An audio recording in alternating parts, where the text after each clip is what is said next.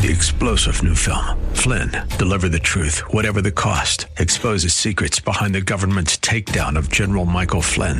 Flynn knew what the intel world had been up to. He ordered the first audit of the use of contractors. This set off alarm bells. He told the truth. He was the most dangerous person for Donald Trump to hire. They had to get rid of Flynn. Flynn, deliver the truth, whatever the cost. Available now. Watch it today. Go to salemnow.com. salemnow.com. This is the Word to Stand On for Life with Pastor Ron Arbaugh. Your word is sharper than any two-edged sword, and it cuts deep into my heart. The Word to Stand On for Life is a radio ministry of Calvary Chapel in San Antonio. A live call-in show here to help you answer your questions about the Bible and how to apply the Word to your daily life. For more information on Calvary Chapel, visit our website, calvarysa.com. Get your Bible questions ready and call in now to 210-340-9585. It's The Word to Stand On for Life with Pastor Ron Arbaugh.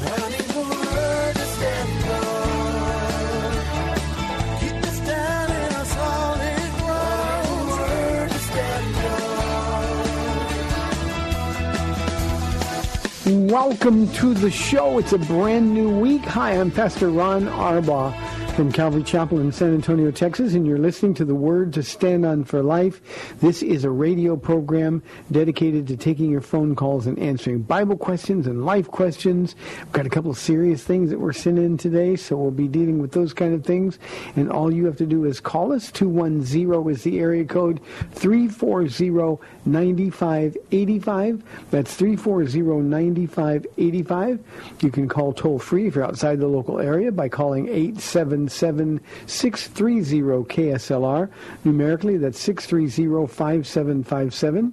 You can email your questions to us by emailing questions@calvarysa.com, or you can use our free Calvary Chapel mobile app. If you're driving in your car, especially with the wet streets, be safe and use the free KSLR mobile app.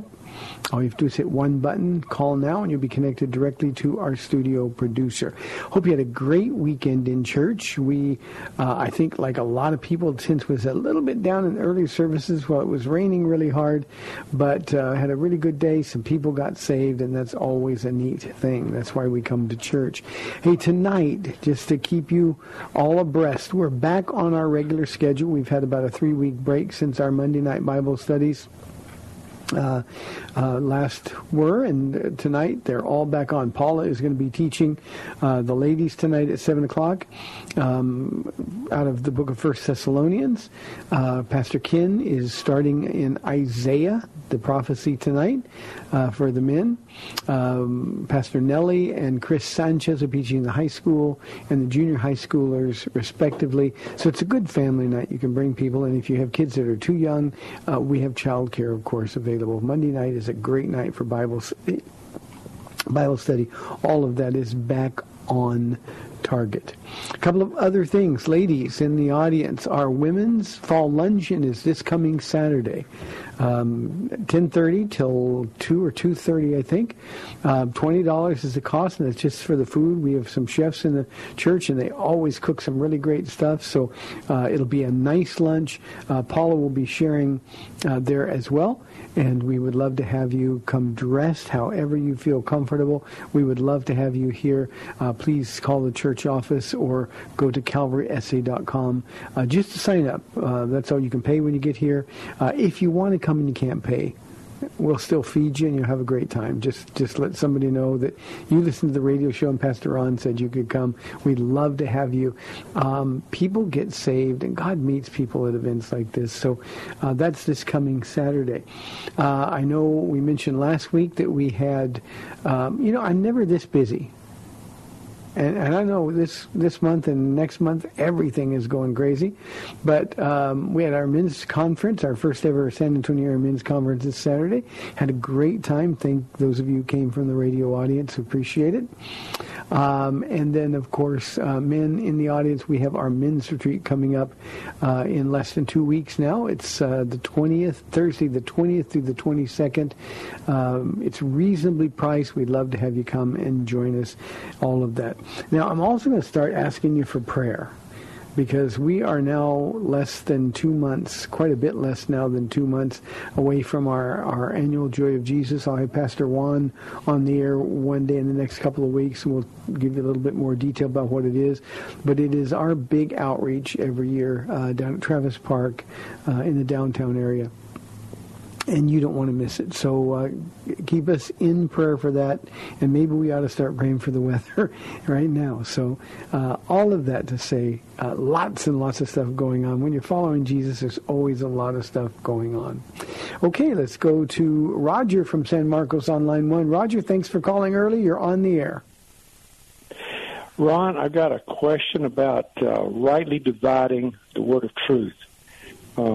I know you explained it before. I didn't get all of it, but if you would be kind enough to do it again, I'd appreciate it. I'll hang up and listen to it on radio.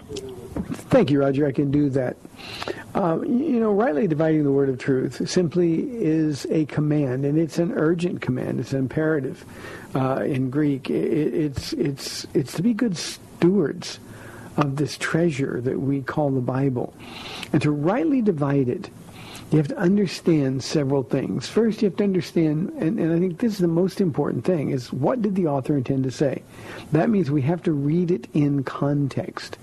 We don't have to be Greek scholars or Hebrew scholars. There's lots of tools that will let you know. But we can't just take, I'll give you an example. We had a call a couple of weeks ago from someone who was adamantly opposed to tattoos because Leviticus 19 said that God forbids people getting tattoos.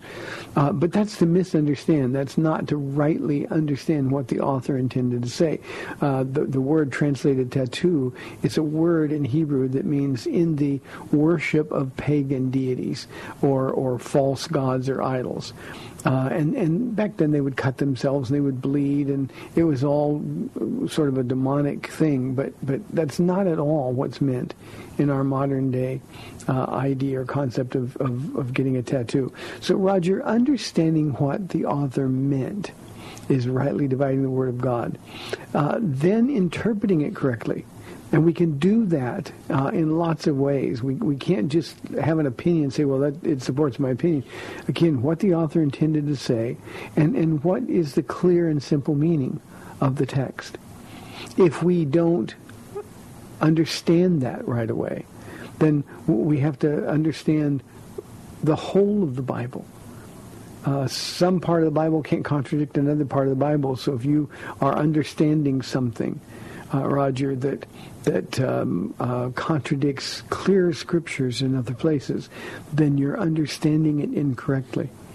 So those are the primary things. Rightly dividing it means understanding it so that we can do it, be obedient to it, so that we can live a life that will reflect what the Word of God tells us to do. Now, there are other ways, of course, and other great tools. There are giants who have gone before us in the 2,000 years of the New Testament, and we can stand on their shoulders and appreciate their work. Commentaries are written. There's some great commentaries out there. You have to be careful. You don't just accept anything that somebody says. What you do is you measure what they are saying against the Word of God, and it challenges you to dig deeper and deeper. You know, the Apostle Paul, as he was telling Timothy goodbye, he was saying to him to watch your life and doctrine closely. Those two things are interrelated. When we believe something, then we live it. If we're not living it, it has no value to believe it. So rightly dividing the Word of God, I think, is studying ourselves, to show ourselves approved. And we do it by understanding what the author intended to say, to whom he was speaking, And then what is the proper application of that passage in our lives? So, Roger, that's kind of an abridged version of it. I actually do a class on this from time to time, and it's something that we really need to be careful of. Thank you very, very much for your phone call. Here is an email that came in on Friday morning. I didn't get it until this weekend, but I want to thank the writer. I'm not going to give his name, but the email is self-explanatory. It was in response to a call that we had on the program last week. Hello, Pastor Ron. The other day a woman called concerning her husband's porn sins. I am 68. Asked for the Lord's forgiveness at 65. I was near death at baptism at 66. I did porn for my whole life. Started with Playboy magazines about 15. Then did it all. Porn used to be expensive. Today it's now free. It took away pornography. Listen to this. Pornography took away any goodness I possessed. It got to the point regular porn was no longer satisfying. I would search the internet for underground porn. It's hard to find out, but it's out there. Some days it would be all I could do. But to shorten my story, porn will destroy any sense of goodness in a man's life. Today I can thank Jesus for mercy and healing. I've listened to your radio show for at least 4 years now in Christ, and he signs his name. Again, I want to thank you so much for sending that, because pornography is one of those things that too many men think it's sort of a victimless thing. It's no big deal. Everybody does it. We carry it around on our mobile devices now. And I want you to listen. This is a wise man who's warning the rest of us. When he says in this, it destroys any sense of goodness, I would add, or decency in a man's life. And that's why we need to run. When Paul writes that we're to flee from sexual immorality, this is exactly what he's talking about, because it changes our brain.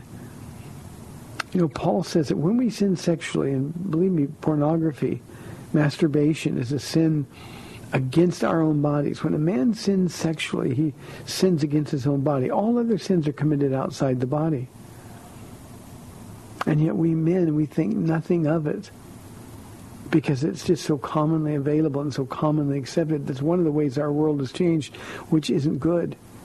The other problem, and we had this question at our Q&A session at our men's conference on Saturday, an anonymous question that came in. A man said, I've just caught my 11-year-old son masturbating. How should I respond? You see, it's not grown men anymore, like the writer. Kids are being trapped by this. They're getting trapped at an age it's impossible for them to have a concept of the kind of destruction that's being done. Now, I want everybody to understand, I'm no prude. I got saved as a nearly 40-year-old man, so I've had my share of sin. But as a pastor, for these last almost 24 years, to see the damage, the utter and complete destruction that's done because of what so many of us think is no big deal, is beyond anything I can imagine. Men, when you look at pornography,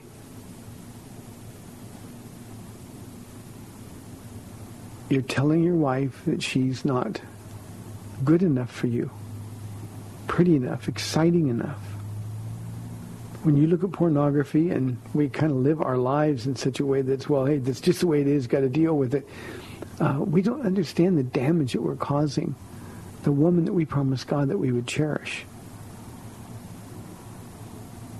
We're causing her to compete with images in our brain that is impossible for her to compete with. And just as this letter writer indicated, we start going down a road that leads to horrible, horrible things, all kinds of perversion that we think when we're in the middle of it is no big deal at all. So this isn't Pastor Ron saying this to you. This is a man who's lived it. Imagine how grateful he is for the Lord's forgiveness. I am so grateful for this letter. Thank you very, very much. Let's go to Joe on line 1. Joe, thanks for holding. You're on the air. Pastor Ron, I gave my life to the Lord 19 years ago, and God cleaned me up as far as the drinking, the drugs, and even the women. But there was still a strong. I couldn't stop the pornography. I'd be good for several months, and then I'd fall again, and then I'd feel so shameful, and then. But all this time, a year after I got to church, I was serving in ministry, just ushering, and then Bible studies and stuff. But it just feels so bad. I had found out about if I don't know if it's okay, a Gateway to Freedom. I don't know if you heard about that. No, I'm not familiar with it, Joe. Oh, okay. And it's a 3-day intensive program for men. It's Christian based, and I went 2 years ago, and it helped. I've been pure for 16, 17 months, and I just it's expensive, but it was worth it. I didn't want to lose my wife and my kids, and I'm just calling to say whatever it takes to get rid of the sin, just to do it. Yep. Because it will destroy you. Joe, I appreciate your honesty, and I'm grateful, and you've just made your way to my prayer list. So I will be praying for you. Joe, would you listen to what I'm going to say very closely, though? And this is for everybody. I don't know this organization that Joe mentioned, but these things are really, really critical for us to understand. When Joe said that he would stop and it'd be fine for a while, and then he would start back with pornography again, the only difference between when he was doing well and when he wasn't was his proximity to Jesus. When you're hanging out with Jesus, you don't do those things. And if you start to do them, I understand the battle between flesh and spirit, I really do.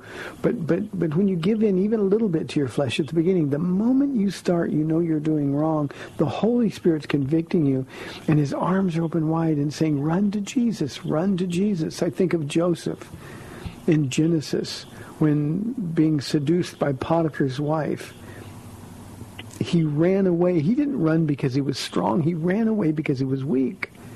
And he knew that if he didn't run away, he would fall. But instead of running away with this sin of pornography, what we men do too often is we run to it. In a weak moment, we start thinking about it. Paul says that we're to take every captive thought and make it obedient to Christ. We have the thoughts. We can't stop the thoughts from coming. The enemy is always going to be there. But what we have to do is take that thought captive. And Joe, I love what you said when you said, I didn't want to lose my wife. I didn't want to lose my family. I'm going to give you something with much higher stakes than even your family. You send Jesus away from you, the one who loves you, the one who bought and paid for you, the one who has a plan for your life, the one who promises no condemnation. You send him away. And when we send Jesus away, we're in a self-defeating proposition because we're going to continue to sin. Jesus is the one, not a meeting, not a 12-step group, not a one-step group, not just Jesus. It's just Jesus, not accountability with other men. It's just Jesus. And I want people to listen to the letter that I read and to Joe, because this is a problem that is epidemic in the church. We wonder why our prayers aren't being heard. We wonder where the power of God is in our lives. And unfortunately, the power of God has left us the minute we lock ourselves in a room and turn on a mobile device and tune in pornography. Joe, thank you very, very much. And you're on my prayer list. I appreciate it very, very much. Let's go to San Antonio again for Jose on line 2. Jose, thanks for calling. You're on the air. Hi, Pastor Ron. Appreciate your ministry. I had a question on Matthew 18 through 22. It's kind of like a two-part question because I also have a question on John. Jose, is the chapter 18 or the verse? No, chapter 8, it's 18 chapter 8. through 22, okay. Yes. Chapter 8, 18 to 22. Mm-hmm. And then the other one was John 1, 35 through 42. I know it's kind of long. Because remember, I don't know if, I guess Jesus was homeless. Well, Jesus was, we learn, tell me your question, then I'll sort of answer it. Oh, okay. Well, can you elaborate on that to me, on what I just told you, 18 through 22, Matthew? I can do that. 18 to 22. Yes. And then John 1, 35 through 42. And I'll list it off the line. Thank you, Jose. I can do that. Jesus, we know in Luke chapter 8, Jose, his ministry was supported by wealthy women. His ministry was he was always welcome in people's houses, but in Matthew chapter 8, the passage you're talking about, he's challenging a teacher of the law who comes up. He got all excited about the miracles Jesus was doing, and he challenged him. He said, "Rabbi, I'll follow you wherever you go." Well, Jesus gave him a test. And in verse 20, he says, "Foxes have holes and birds of the air have nests, but the Son of Man has no place to lay his head." And in that particular response, what he's doing is saying, are you sure? Are you really willing to pay the price? If you follow me, you're not going to have a home to live in. Now, Jesus wasn't homeless, Jose, in the sense that we understand homelessness.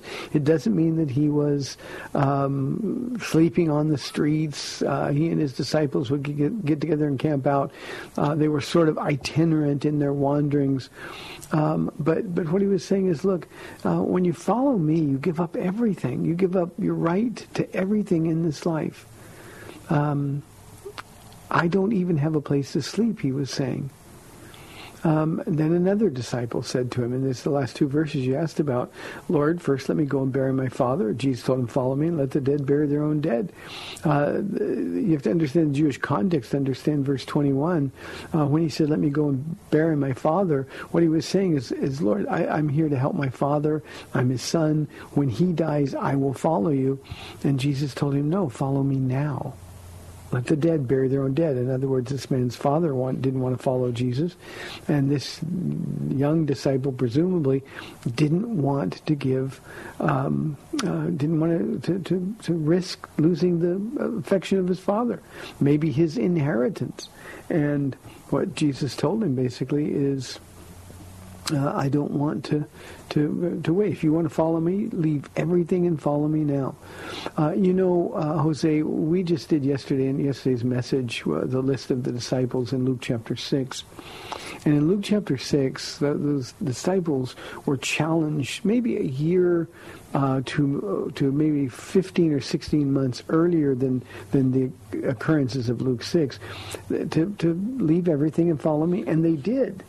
And after being with Jesus for a time, they became official disciples or leaders, those who would be his personal messengers. And Jesus didn't promise him anything. He just said, "Follow me," and they responded. And that's what he's saying here. If you want to follow Jesus, and for you and for me, Jose, the application is simple. He said to us, to be his disciple, we must pick up our cross. That's to die every day to our flesh. A cross was an instrument of execution. And follow him and do so every day.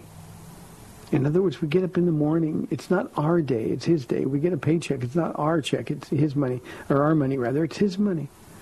And that's what Jesus is doing. He's challenging these men who are all excited. He's challenging them to come and leave everything. And he will later say that the man or the woman who doesn't follow me, who turns back, isn't worthy of the kingdom of God. So that's what he's saying here in this particular passage. In the John passage, let me get that, verse 35. Excuse me. Jose says, the next day John was there again with two of his disciples. When he saw Jesus passing by, he said, "Look, the Lamb of God." When these two disciples heard him say this, they followed Jesus. Turning around, Jesus saw them and following and asked, "What do you want?" They said, "Rabbi, where are you staying?" "Come," he replied, "and you'll see." So they went and saw where he was staying, and he spent the day with him. It was about the 10th hour. Again, it's kind of the same call to discipleship. One of the things, Jose, that I think that we really have to understand here is Jesus didn't really answer a lot of questions, especially when it came to the call. Where are you staying? Jesus said, "What do you want?" And he answered Jesus' question with a question. Jesus said, "Look, if you want to find out where I'm staying, you want to find out about me, then follow me and you will see." That's where faith comes in. So, Jose, I hope that answers your question. We have 30 minutes left in the Monday program. Love your live calls at 340-9585. You're listening to The Word to Stand On for Life. We have 30 minutes left. We will be back on the other side of the break. We'll see you in 2 minutes.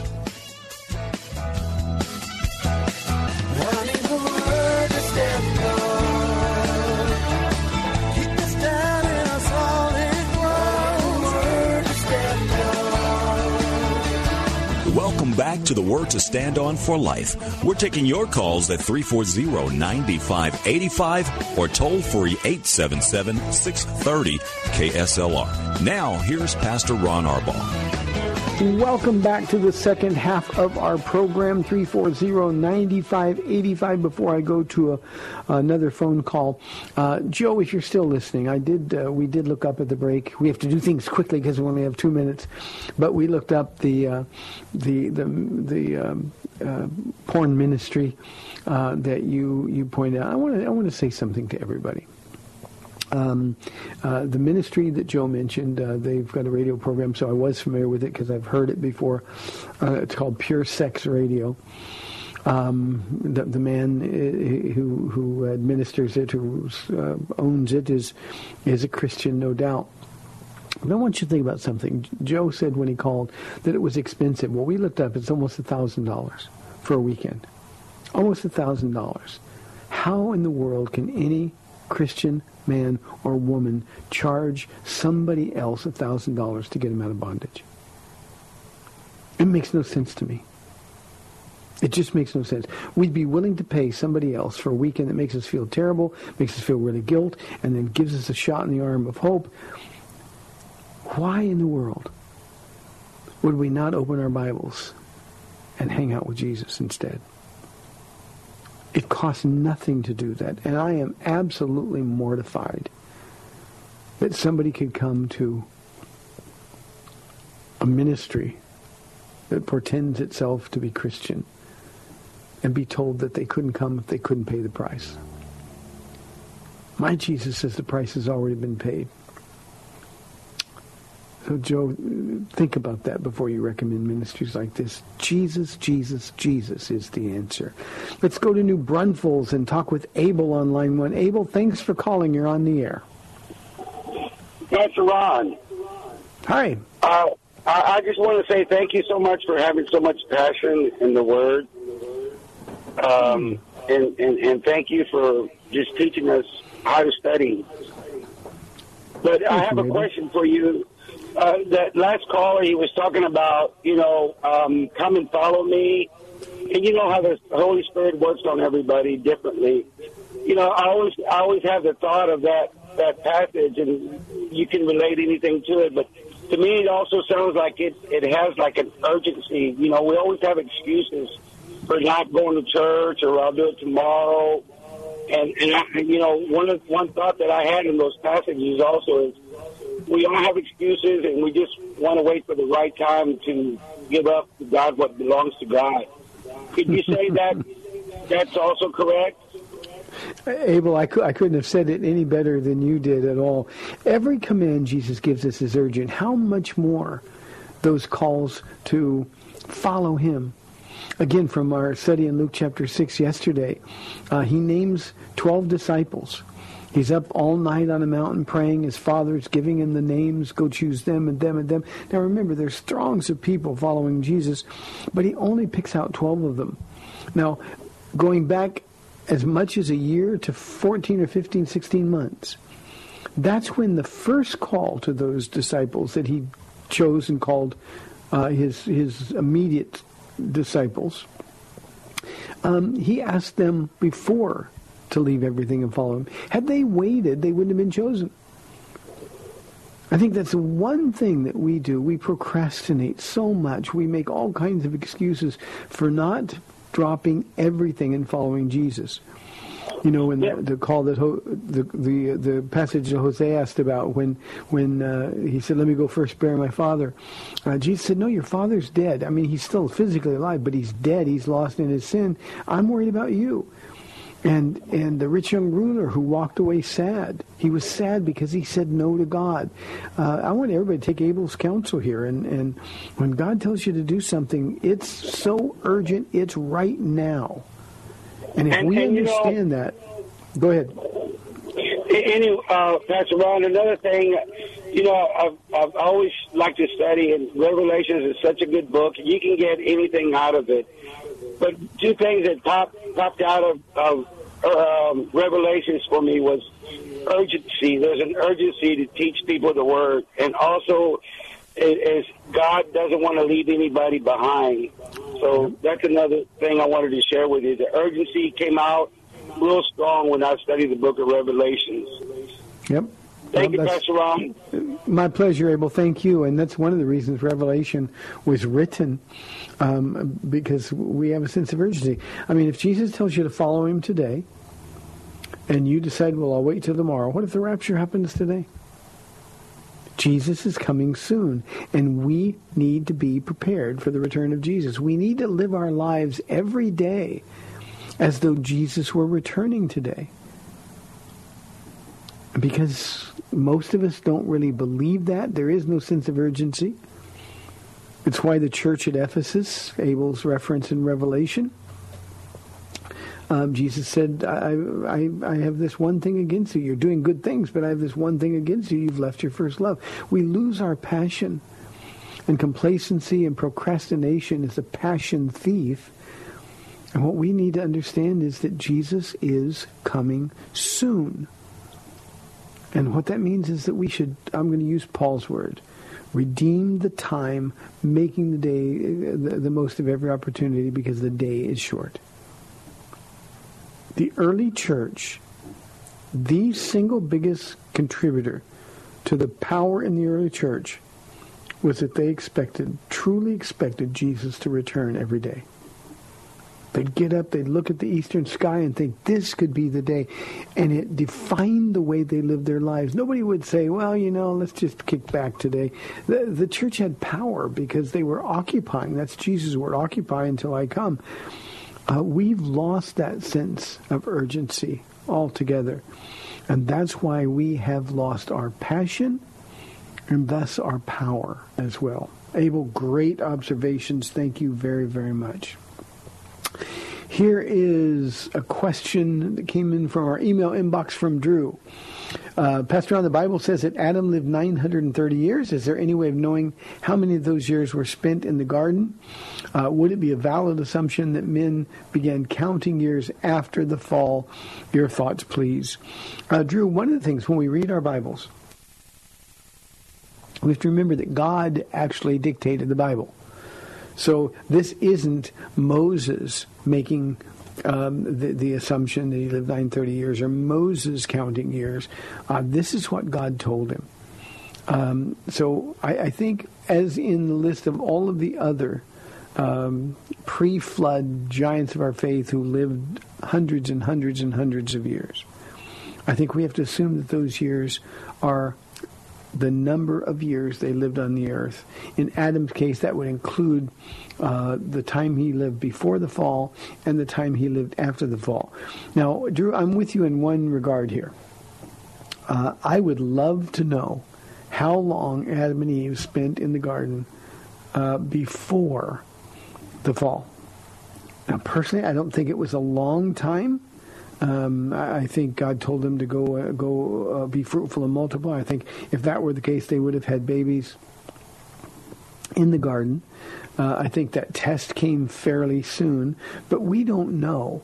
When Cain and Abel appear in chapter 4, they could have been 100 years old. We don't know. So there's no real way at all of knowing. It would be wonderfully helpful in understanding things, but I think when we say 930 years, that would be the 930 years that he lived altogether.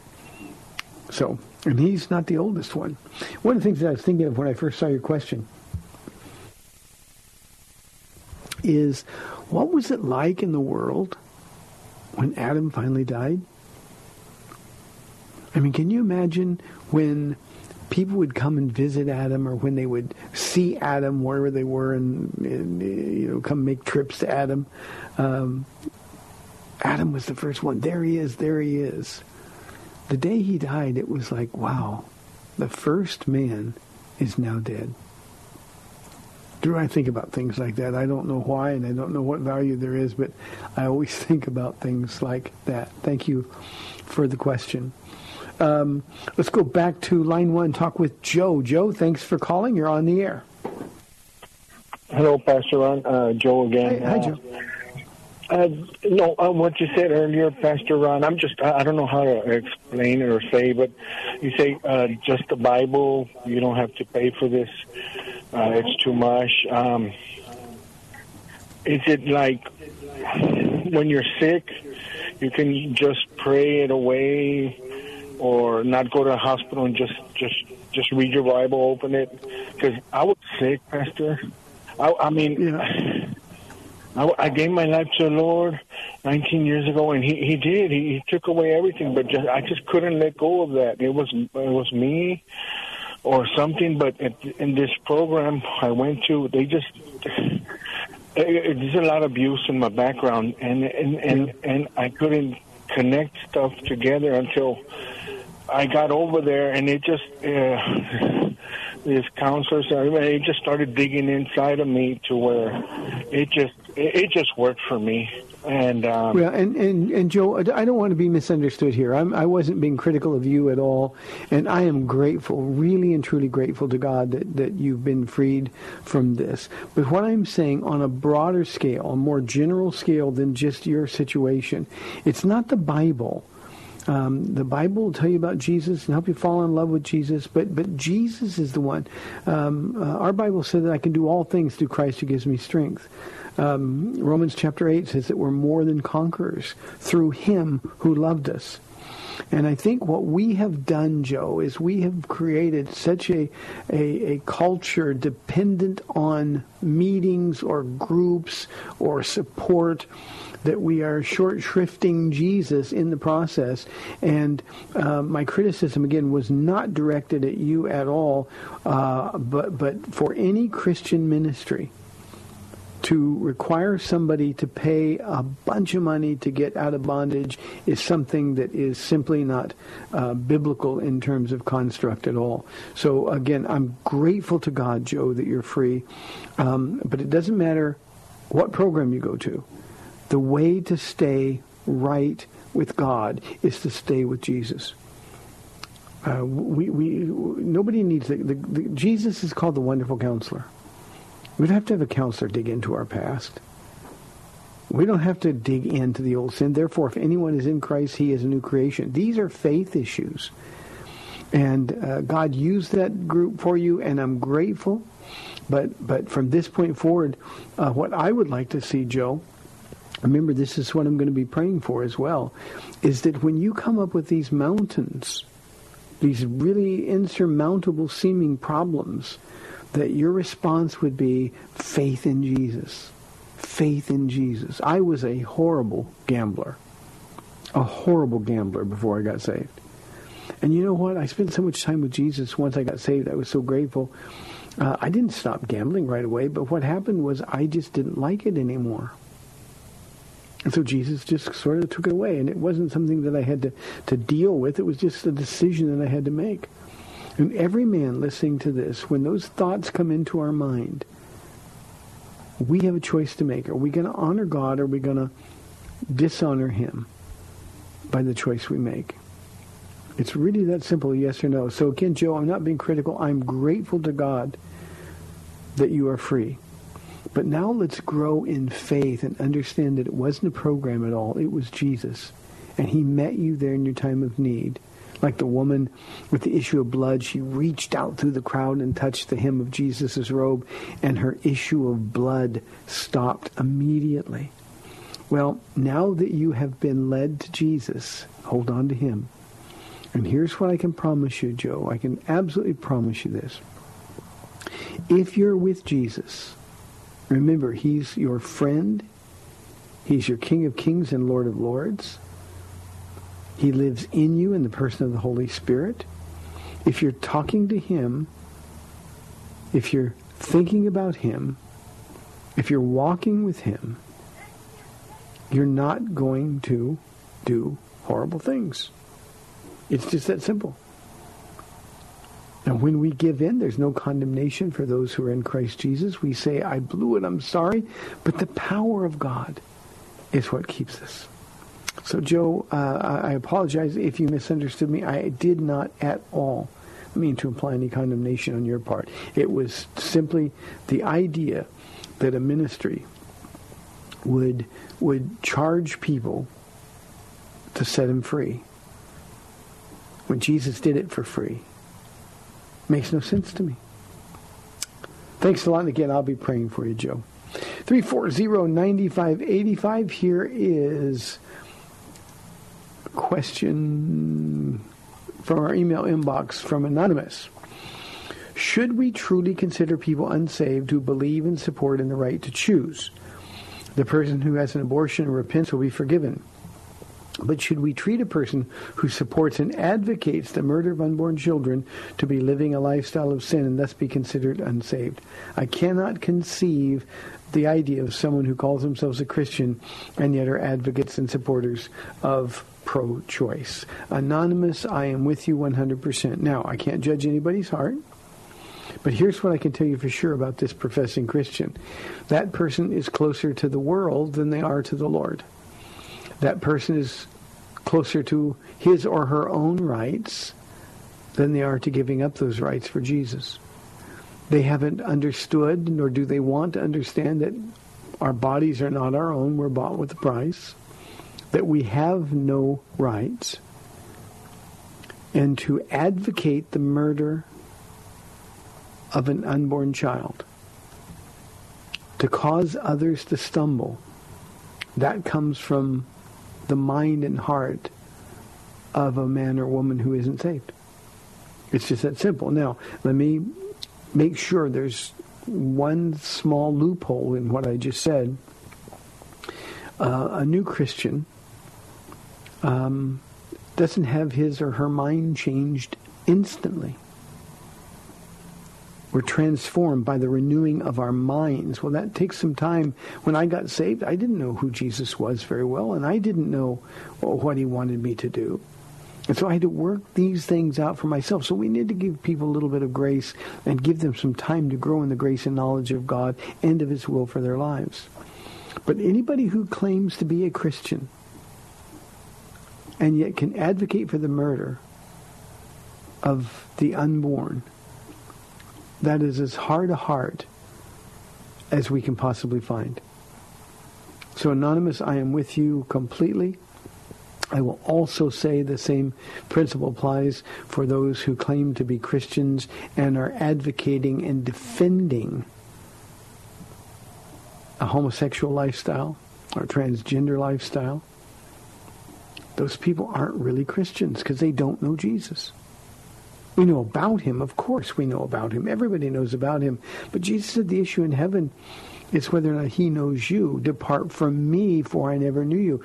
Why do you call me Lord and do not do what I say? I said in my message yesterday here at Calvary Chapel that our prime directive as Christians is to agree with Christ. Christian, Christ's man or Christ's woman, we bear the name above all names. And what that means is we have to advocate for him. And so when somebody's advocating or affirming a lifestyle that's going to condemn people to an eternity in hell, we're causing them to stumble. And that means that we don't know Jesus. So I hope that clarifies at least my position. Your position, Anonymous, was very clear, and I'm grateful for it. 340-9585. Let's go to a question from Philip. Pastor Ron, what signs indicate that we are nearing Jesus' return? Philip, let me read it to you from 2 Timothy chapter 3. Paul, this is his most personal of all letters.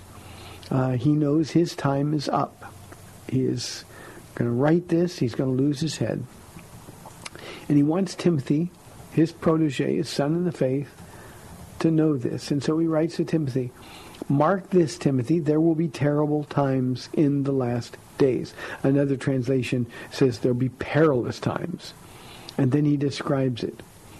People will be lovers of themselves, lovers of money, boastful, proud, abusive, disobedient to parents, ungrateful, unholy, without love, unforgiving, slanderous, without self-control, brutal, not lovers of the good, treacherous, rash, conceited, lovers of pleasure rather than lovers of God, having a form of godliness but denying its power, have nothing to do with them.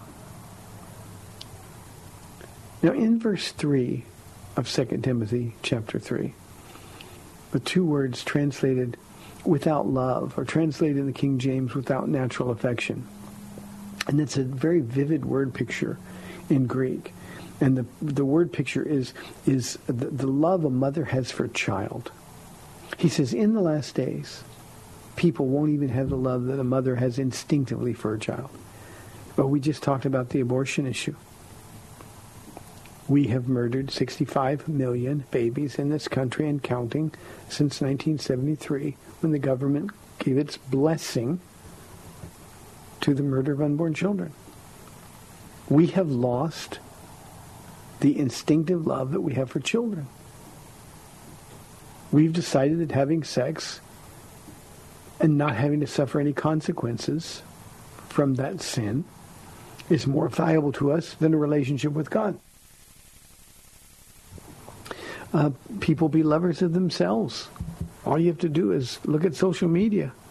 People are consumed with themselves, lovers of money, boastful, proud, abusive, and on, and disobedient to parents, ungrateful. We live in a day that it seems we've never experienced. Now, again, I'm not one of these Chicken Little guys. The sky's falling and Jesus is going to come in a week because of this time. It's always been this way in the last days. The last days started with the ascension of Jesus.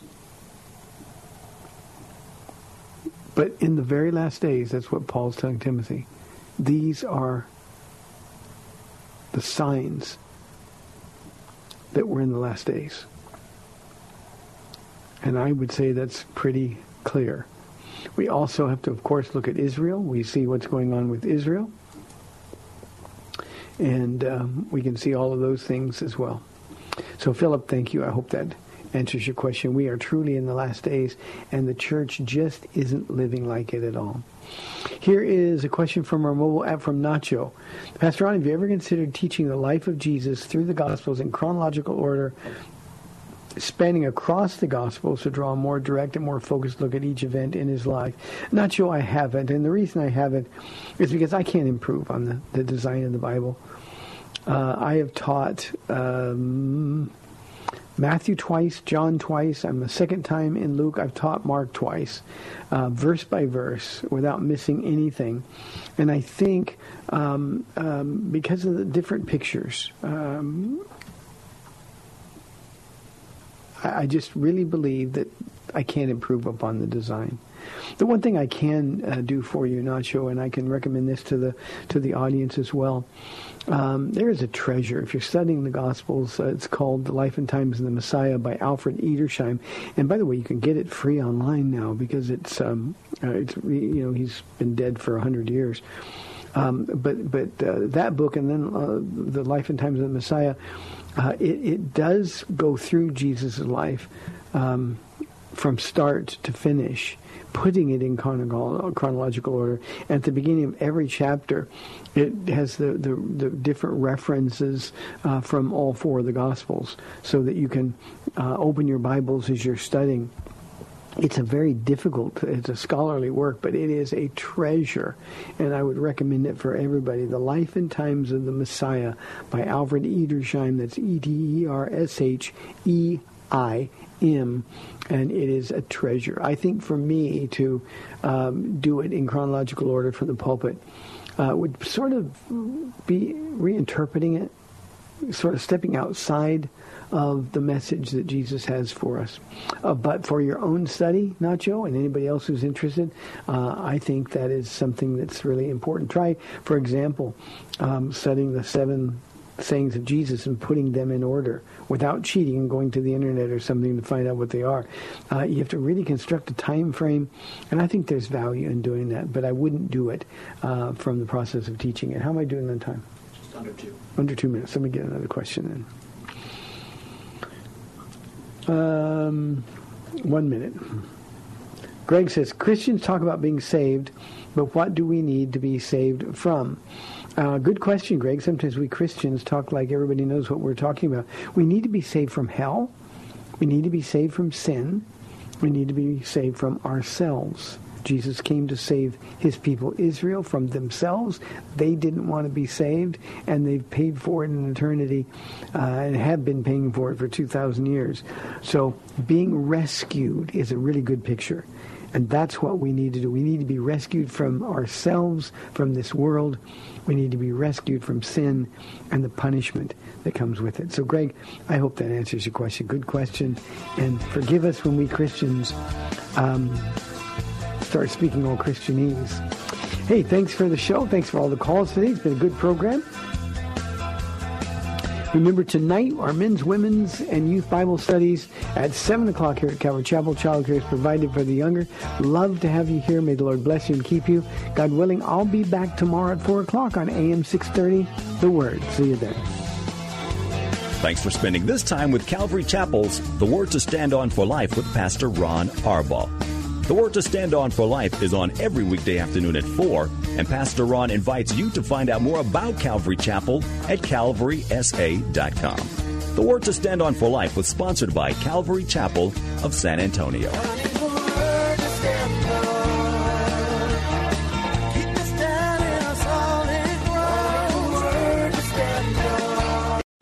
3-star General Michael J. Flynn, head of the Pentagon Intelligence Agency, knew all the government's dirty secrets. He was one of the most respected generals in the military. Flynn knew what the intel world had been up to. He understood its funding. He ordered the first audit of the use of contractors. This set off alarm bells. The explosive new documentary, Flynn, Deliver the Truth, Whatever the Cost, uncovers the facts behind this scandal. Flynn told the truth. He was the most dangerous person for Donald Trump to hire. I find out the worst enemy that I'm going to face in my life is right here in America. They took my assessment and they wanted me to change it. And I was like, I'm not changing it. They had to get rid of Flynn.